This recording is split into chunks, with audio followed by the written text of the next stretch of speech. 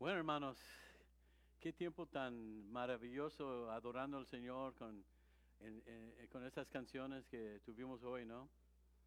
Ese primero me tocó, pero ahí en lo más profundo de mi corazón. Y yo creo que el Señor está hablando con muchos hoy, de confiar en Él, de saber que Él está en control, ¿no?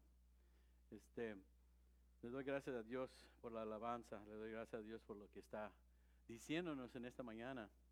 Hermanos, vamos a ver aquí en la pantalla, espero, Efesios 6 del 13 al 22, que es lo último de este libro. Ya lo vamos a terminar. Ya son varios meses que estamos en este libro. Y hoy nos toca mirar toda la armadura de Dios. Amén. Es decir, hermanos, que estamos armados. Amén. Y vamos a hablar más de eso. Si quieren ponerse de pie, hermanos, voy a leer del 13 hasta el 20, nada más para empezar el sermón, del 13 hasta el 20. Así lo tenemos, sí, un poco más otro. Dice así la palabra del Señor, hermanos, según la pluma de Pablo cuando escribió a esta iglesia en Éfeso, pero ciertamente inspirado por el Espíritu Santo. Entonces, repito, es palabra de Dios. Amén. Por tanto, tomen toda la armadura de Dios, para que puedan resistir en el día malo y habiéndolo hecho todo, estar firmes. Estén, pues, firmes, ceñidas de cintura con la verdad, revestidos con la coraza de la justicia y calzados los pies con la preparación para anunciar el evangelio de la paz. Sobre todo, tomen el escudo de la fe, con el que podrán apagar todos los dardos encendidos del maligno. Tomen también el casco de la salvación y la espada del Espíritu, que es la palabra de Dios. Con toda oración y súplica, oren en todo tiempo en el Espíritu. Y así velen con toda perseverancia y súplica por todos los santos. Oren también por mí, para que me sea dada palabra al abrir mi boca, a fin de dar a conocer sin temor el misterio del Evangelio, por el cual soy embajador en cadenas, que al proclamarlo hable sin temor como debo hablar. Amén, hermano. Vamos a orar por el sermón, hermanos. Padre Celestial, gracias una vez más por tu palabra y por estas palabras específicamente encontradas aquí en Efesios 6. Y ayúdanos, Señor, a entender toda la armadura de Dios. Ayúdanos, Señor, a entender quiénes somos, qué tenemos, Señor, para poder vencer al enemigo y para encontrar esa victoria que ya tenemos en Cristo Jesús por su resurrección, Señor. Gracias por el privilegio de servirte, Señor, de proclamar tu palabra, Señor. Pido, Señor, que podamos entender y después aplicarlo en nuestras vidas para poder entonces ser fieles testigos, Señor, del Evangelio y de la palabra, Señor, y de Cristo nuestro Salvador. Te lo pedimos todo en su nombre. Amén. Pueden tomar asiento, hermanos.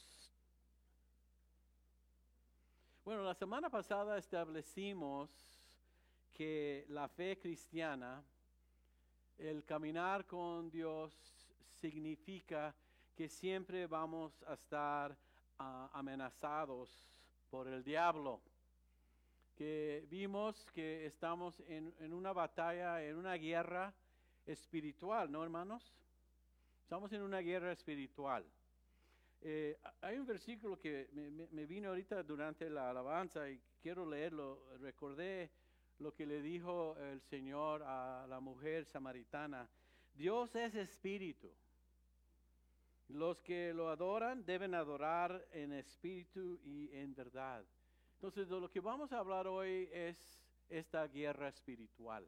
Vimos la semana pasada lo de Daniel. ¿Recuerdan cuando él estaba orando y pidiendo al Señor interceder por los israelitas por el regreso a Jerusalén, ya después que habían pasado 70 años en exilio. Y recuerdan que tardó 21 días en traer el mensaje el ángel Gabriel, y hubo batalla en los lugares celestiales. Recuerden, hermanos, que estamos en una guerra espiritual. Y eso también estableció no solamente que tenemos un enemigo, tenemos un adversario, también establece, Señor, que el Señor nos ha dicho que nuestro adversario es como un león. ¿Cómo nos dice la palabra? ¿Y qué quiere hacer? Está buscando quién devorar. Entonces, estamos en guerra, hermanos, espiritualmente hablando. Nuestro enemigo odia todo lo que es puro y santo. Si no entendemos eso de nuestro Señor, su santidad, quién es, no entendemos nada. Amén.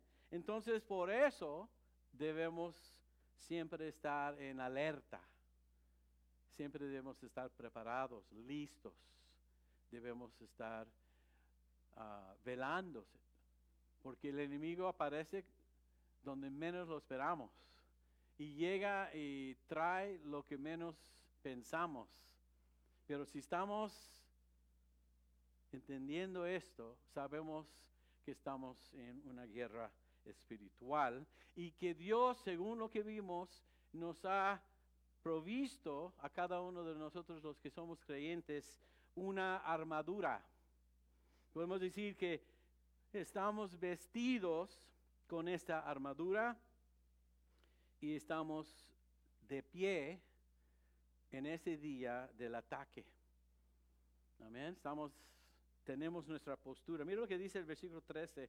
Por tanto, tomen toda la armadura de Dios. Es algo que tenemos que hacer. Es un verbo. El hecho de la palabra tomen viene de tomar. Hay que entender que la tenemos que tomar. Es acción. No lo podemos dejar ahí en otro cuarto. Lo tenemos que poner, ¿no? Cuando se vistieron hoy, tuvieron que hacer un esfuerzo. Yo me puedo imaginar ahí el hermano Max agarrando su cadenita que le encanta y lo puso, y después camisa. No sé si la camisa primero o después, pero después mira, yo tan fácil me puse los zapatos hoy. Ya me puse todo y nada más me meto así tan fácil, mira. Y ya no tengo que agachar. Es decir que cuando dice tomen toda la armadura de Dios, es algo que tenemos que hacer, ¿no? Ya no nos visten como niños, especialmente como guerreros y soldados en lo que es el ejército del Señor y de su reino. ¿Entendemos quiénes somos? ¿Entendemos que tenemos un adversario, el diablo? ¿No? Satanás, él mismo. Y nos dice entonces, tomen toda la armadura, no algunas piezas, toda.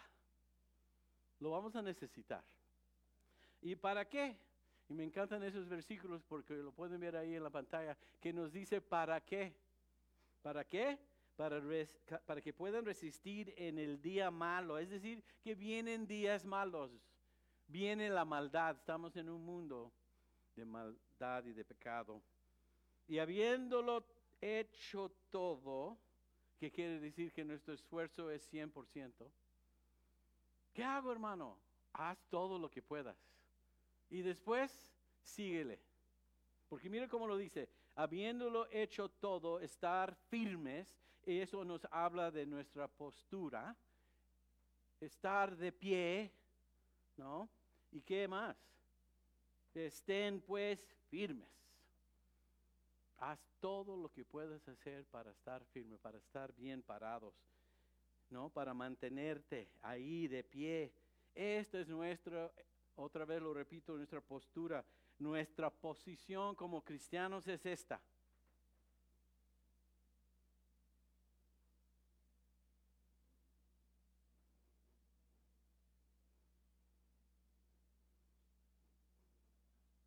Venga lo que venga. Y quién sabe, pero sabemos que viene algo. Estamos firmes. Y después de hacer eso, todo lo que puedas, me encanta cómo lo hace Pablo, habiéndolo hecho todo, estar firmes, y que si no estás firme, pues estén firmes. Amén. Nosotros enfrentamos batallas, hermanos, como cristianos. No huimos de ellas. Enfrentamos batallas, enfrentamos pruebas, enfrentamos tentaciones, enfrentamos dificultades, enfrentamos todos firmes, puestos de pie, con toda la armadura de Dios. Se puede decir que por causa de la provisión de Dios estamos equipados para la excelencia en batalla. Estamos equipados para excelencia. Había unos cursos antes que se llamaban así, ¿no, hermana? ¿Se recuerda? Unos cursos, una conferencia que decían en otro tiempo. Preparados, está diciendo esto. ¿Y qué hay aquí? Voy a pedir que pasen al siguiente imagen. Les dije que les voy a enseñar un soldado romano. ¿Lo pueden ver ahí, hermanos? Ok. Ceñida su cintura con la verdad, es decir, tenemos un cinturón que se encuentra más o menos por aquí. Muchas veces estaba escondido, como no pueden ver mi cinturón. No. ¿Qué está haciendo? Está apoyando mis pantalones. ¿Te imaginas que sin tener mi cinturón tal vez se caen mis pantalones? Y todo lo que apoya es de apoyar. Entonces voy a describir un poco qué significa cada pieza, lo mejor que puedo, ¿no? Entendemos entonces, hermanos, que existe primero que debemos tener ceñida su cintura con la verdad, revestidos con la coraza de justicia. La coraza suena como corazón, ¿no? Es esta parte aquí. Era una piel bien dura. Y eso servía de protección. Voy a hablar con más detalle en un momento, pero nada más para identificar. También tenemos, según la palabra aquí, y calzados los pies con la preparación para anunciar el evangelio de la paz, calzados, hablando de zapatos, ¿no?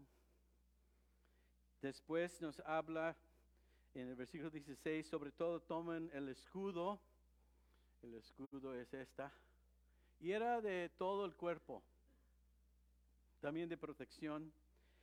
Nos habla también ahí, siguiendo el escudo, nos dice del casco. Oye, esas plumas que ven ahí eran para identificar a los soldados y cuál era el centurión que estaba manejando esas tropas. Por eso tenían esas plumas ahí arriba. Pero ahí está el casco, protegiendo ¿qué? La cabeza, la mente, ¿no? Y después, últimamente nos habla de la espada. Y aquí Pablo habla de la espada del Espíritu, que es la palabra de Dios. Fíjate que dice que es espada del Espíritu, que es la palabra de Dios. Que la espada es la palabra de Dios. El Espíritu apoyando la palabra de Dios. Déjame leer esta parte en otra versión, nada más porque suena un poco más suave. Dice, poniéndose el cinturón de la verdad y la coraza de la justicia de Dios. Pónganse como calzado la paz que proviene de la buena noticia a fin de estar completamente preparados. Además de todo eso, levanten el escudo de la fe para detener las flechas encendidas del diablo. Pónganse la salvación como casco y tomen la espada del Espíritu, la cual es la palabra de Dios. Entonces, Pablo extrae una implicación aquí espiritual de cada pieza que hemos visto de la armadura de un soldado romano, ¿no? La imagen que tenemos aquí nos va a ayudar a nosotros a entender cómo usar esa armadura en una guerra espiritual. Entonces tenemos estos, y no quiero repetir, pero lo voy a hacer porque quiero que entiendan algo muy importante. El cinturón de la verdad, número 1. La coraza de la coraza de justicia, calzado los pies, el escudo de la fe, el casco de la salvación, la espada del Espíritu. No, ya hablamos del cinturón, ¿no? Los zapatos nos hablan de movilidad, nos hablan de protección, porque no es cierto que tiene uno que proteger sus pies según el contexto y el ambiente donde está uno. Créeme que no vas a ir no vas a estar en guerra con huaraches. Te vas a resbalar y lo primero que llega cerca de ti tal vez te dañan los pies. Vas a tener botas de combate. ¿Cierto, hermano Sigala? Botas de combate. Eso me gusta los hermanos que aquí más que el inglés que traen botas. Esos no están jugando. Cuando los ves, de repente te pones así, ¿no? De atención, porque sabes que si no te portas bien, tal vez recibes un botazo. No, no, hermanos. En la batalla sí. Entonces, nada más que sepan que los zapatos hablan de poder movernos, porque en lo siguiente nos dice, cuando habla del calzado, el calzado, los pies con la preparación para anunciar el Evangelio de la paz. ¿A dónde se están moviendo estos zapatos? Es decir, o la persona que tiene puestos los zapatos. Se está moviendo en la dirección de compartir el Evangelio de la paz. La batalla es por eso. ¿Qué tenemos? ¿Qué traemos cuando estamos en batalla? Traemos las buenas nuevas. Ese es nuestro grito de guerra, ¿no? Mexicanos al grito de guerra, no, pero cristianos al grito de guerra, ¿cuál es nuestra proclamación? El Evangelio. Las buenas nuevas. Eso es lo que nos está enseñando Pablo. Y es una comparación con todas estas piezas de la armadura, o el equipo que se usa en guerra. ¿Y cuál es la parte, lo que hace específicamente la coraza? ¿Qué protege? ¿Qué parte? De aquí hasta acá. Corazón, pulmones, el hígado, los riñones, etcétera, etcétera. Si te echas un pulmón, no sirves para nada como guerrero, porque no puedes respirar. Si llega la espada a penetrar el corazón, estás muerto.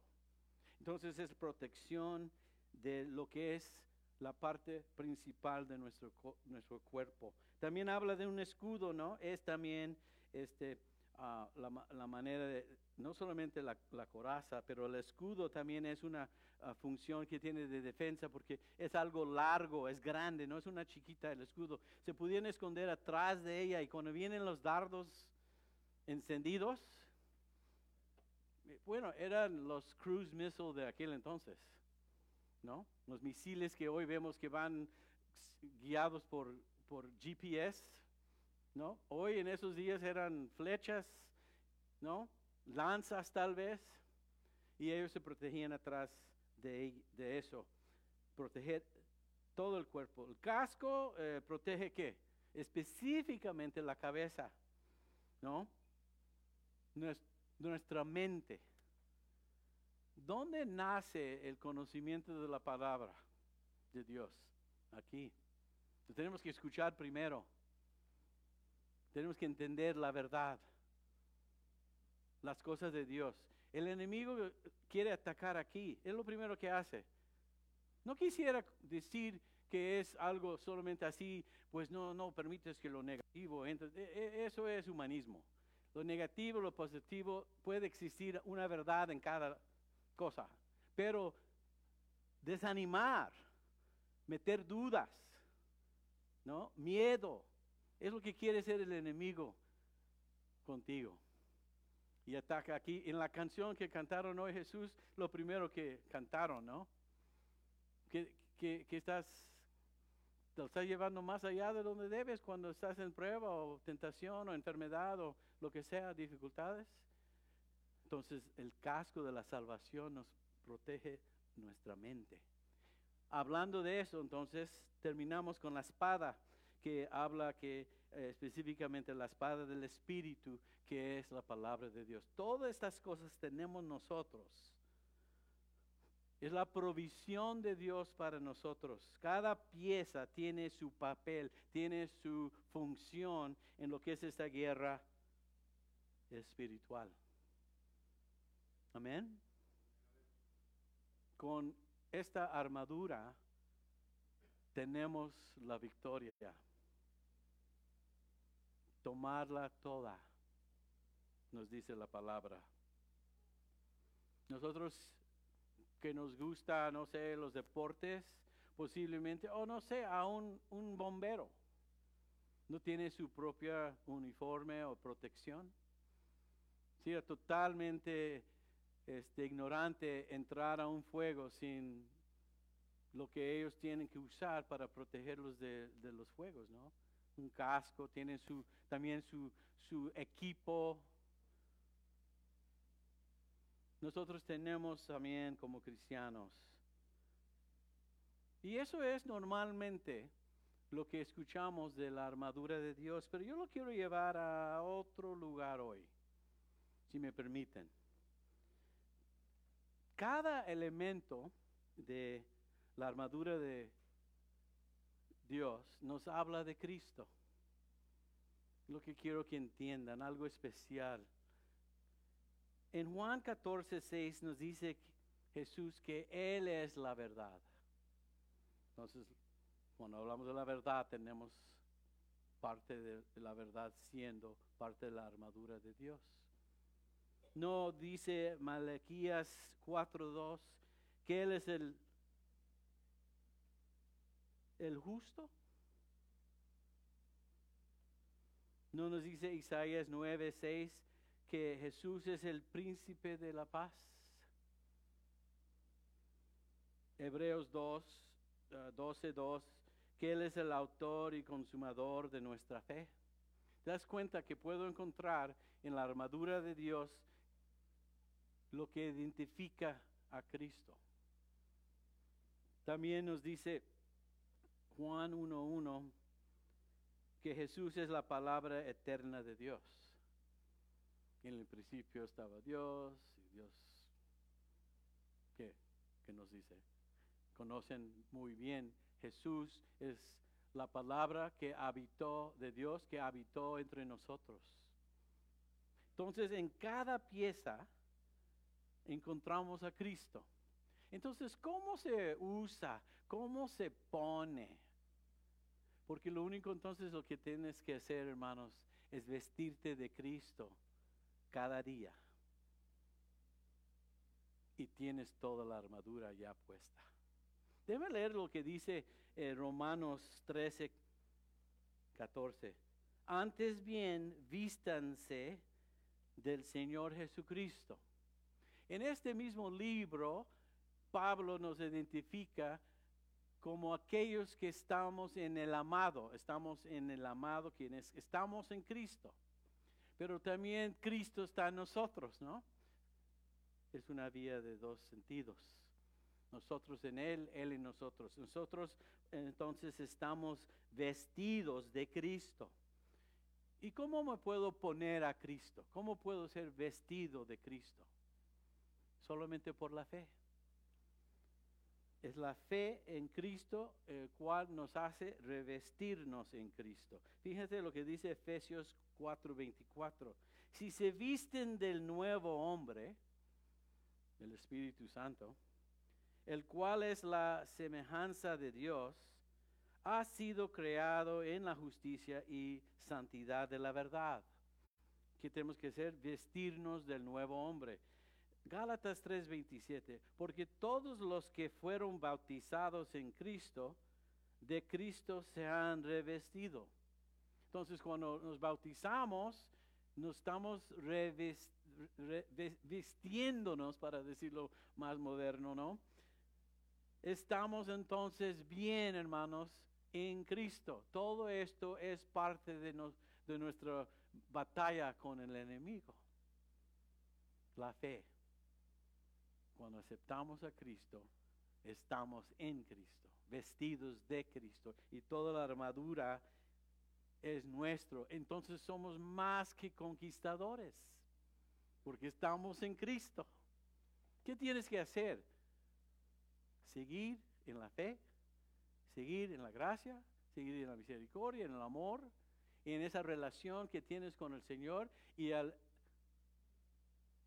confiar en Él, estás vestido con todo lo que estamos viendo aquí, listo y preparado para lo que nos encuentre en el día malo. Qué lindo, ¿no, hermanos? Él es nuestra armadura. Cristo es nuestra armadura. Él es el equipo que necesitamos para la batalla. Pero no solamente nos dice que nos pongamos esta armadura, también estamos con la necesidad de orar. Fíjense el versículo 18, con toda oración y súplica, oren en todo tiempo en el Espíritu, y así velen con toda perseverancia y súplica por todos los santos. Entonces la iglesia no solamente está vestido de esta armadura de Dios, pero también todos estamos orando los unos por los otros. ¿En qué? En el Espíritu. Fíjense, hermanos, que en la batalla tenemos un aliado, el Espíritu Santo. Tenemos palabra, peticiones, súplicas. Podemos comunicar y hablar con nuestro Dios, quien conocemos como nuestro sumo sacerdote, nuestro mediador. ¿No debe existir comunicación en medio de la batalla? ¿No sienten la necesidad cuando sienten la presión de nuestro enemigo, o la presión de la carne, o la presión o persecución de este mundo, necesidad de tener comunicación con Dios? Pues lo tenemos. Si tú puedes romper la comunicación cuando hay una guerra, fíjense que lo que Estados Unidos, una de las razones de por qué pudieron derrotar a los alemanes, descubrieron el código. Ellos se hablaban en código para manejar las estrategias de los submarinos o los aviones y lo que sea. Entonces Estados Unidos se metió en un programa para descubrir cuál era el código. Y lo descubrieron y pudieron entender toda la comunicación con el enemigo, Alemania, y después pudieron derrotarlos. La comunicación es sumamente importante en la batalla. Cuando de repente te encuentras en una situación y no sabes qué hacer, ¿qué debemos hacer como cristianos? Orar. Cuando de repente te das cuenta que tu hermano o la familia que está sentado a tu izquierda o a tu derecha, de repente tú tal vez no tengas nada que ver con lo que está sucediendo con ellos, pero sí lo tienes porque son tus hermanos. Y tú puedes orar, suplicar, interceder por ellos.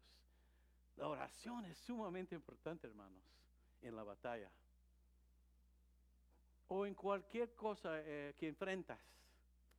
Porque la guerra espiritual no solamente es el enemigo, es todo lo que está enfrente de nosotros que vemos como amenaza a la fe que tenemos. Y fíjense que la oración se ha puesto en mi vida en un lugar y un nivel más alto recientemente. En un ratito vamos a pedir que se acerquen todos los estudiantes, los que van a empezar un nuevo año o los que ya han empezado un año nuevo en la escuela. Vamos a orar por ellos, ¿no? ¿Sabe? Sumamente difícil en las escuelas públicas para nuestros hijos. Todo es contra Dios. Todo es una mentira. Bueno, la mayoría. Entonces, con la oración y súplica, como dice el versículo 18, oren en todo tiempo en el Espíritu y así velan con toda perseverancia y súplica por todos los santos. Tenemos un aliado, repito. No estamos solos. Nos tenemos los unos a los otros y tenemos el Espíritu Santo que nos ayuda porque tanto necesitamos platicar, comunicar, convivir con Dios. Y podemos acercarnos con confianza, nos dice, al trono de la gracia. Tenemos acceso y el Señor mismo puede proveer nuestras necesidades dependiendo el día y el momento necesario, nos dice Hebreos 4. ¿Cuántos tienen hijos que han empezado la escuela este año nuevo? Amén, levanta la mano, alto, alto, alto. Sí, yo también. Aunque ya va a tener 21. Fíjense que el hecho de que Sammy, y lo uso solamente como un ejemplo, pero sé que hay muchas aquí. Sammy se va a San Diego, qué bueno que no es muy lejos, pero ya va a estar solo allá. Si necesita a su papá, puedo ir en 90 minutos, 2 horas. Pero ¿sabes quién puede estar con él siempre? Dios. Y me ha afectado, hermanos. Yo esperé 20 años más o menos y sabía que este día venía. Ustedes que son padres con hijos más grandes, ya sé que lo han vivido, pero sí es importante que estén por lo menos recibiendo de la iglesia, supuestamente donde ellos han estado todos estos años, la iglesia esté orando por ellos. Porque el mundo está empujando muy fuerte en estos días. Entonces, oren también por mí, dice Pablo. Fíjense que también el apóstol dice, oren por todos los santos, claro, por la iglesia, pero ¿saben qué? También oren por mí, dice Pablo, la última parte de esta carta, para que me sea dada palabra al abrir mi boca, que el mensaje siempre sea el mensaje sin compromiso de Dios. Porque el enemigo también está peleando mucho en esa área. A fin de dar a conocer sin temor el misterio del Evangelio. Hay que ser valiente. Los que estamos frente a la congregación, o los que estamos frente de una clase, o frente de nuestra familia. Esa es una batalla también, hermanos. Que no salga la palabra de Dios, porque es solamente la palabra de Dios que nos va a salvar. La fe viene por oír y el oír palabra de Dios. Él dice, por el cual, versículo 20, soy embajador en cadenas. Él estaba escribiendo todo esto de una prisión. Y todavía estaba escribiendo. En una prisión. Pudiera haber pensado, pues, pobre de mí. Mira lo que me ha sucedido por predicar el Evangelio. Mira dónde me han metido. Pero ¿sabes que escribió todo, o muchos, o la mayoría de sus cartas, sus epístolas, de la prisión? Y son las mejores. Dios le mandó ahí para que tuviera tiempo para escribir esta carta y otras más. Entonces, todo sirve para el bien, para aquellos que aman al Señor y han sido llamados según sus propósitos. Dice, por el cual soy embajador en cadenas, que al proclamarlo hable sin temor como debo hablar. Y ya lo último, hermanos, versículo 21 al 24.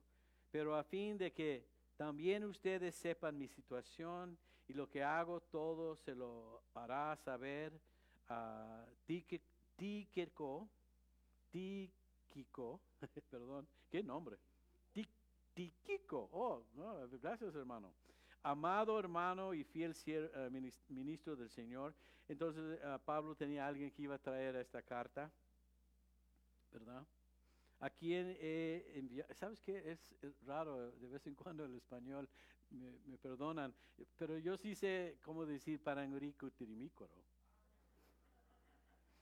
No sé por qué no puedo decir Tíquico. Como que se rompen muy fuerte la palabra. Ya sabe que el inglés es un idioma floja. No usamos la lengua tanto como en español, ¿no? Entonces está bien floja. Entonces me perdonan, hermanos, pero ahí está la cosa. Dice, entonces Él le mandó a este hombre, ¿verdad? Y a quien he enviado ustedes precisamente para esto, para que sepan de nosotros y para que consuelen sus corazones. Eso es amor, hermanos. Que los unos y los otros podemos consolarnos y saber de los unos de los otros, ¿no? Hoy lo hacemos en textos. En aquel día lo hicieron en estas epístolas que tardaban meses en llegar a donde estaban enviados. Paz sea a los hermanos y amor con fe de parte de Dios el Padre y del Señor Jesucristo. La gracia sea con todos los que aman a nuestro Señor Jesucristo con amor incorruptible. Fíjense que el fin de la carta pide paz y la gracia de Dios para los hermanos de la iglesia en Efesio. Que Dios bendiga su palabra, hermanos. Vamos a cerrar ahorita ya con oración. Después vamos a recibir las ofrendas. Estoy esperando que lleguen aquí algunos.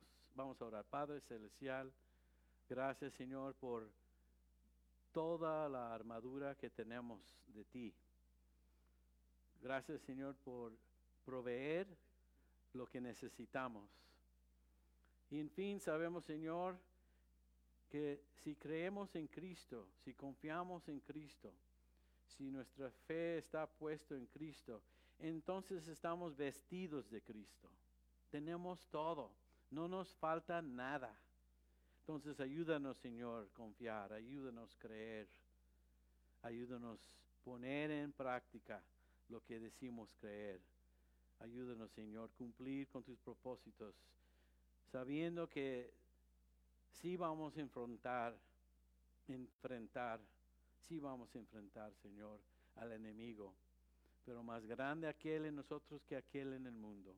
Somos más que vencedores en Cristo Jesús. Como iglesia, Señor, te necesitamos. Como iglesia, Señor, levantamos nuestras súplicas, nuestras peticiones y pedimos, Señor, tu poder, tu gracia, tu misericordia, Señor, tu presencia en todo para poder cumplir con la tarea que nos has encomendado. Te lo pedimos todo en el nombre de Cristo Jesús. Amén.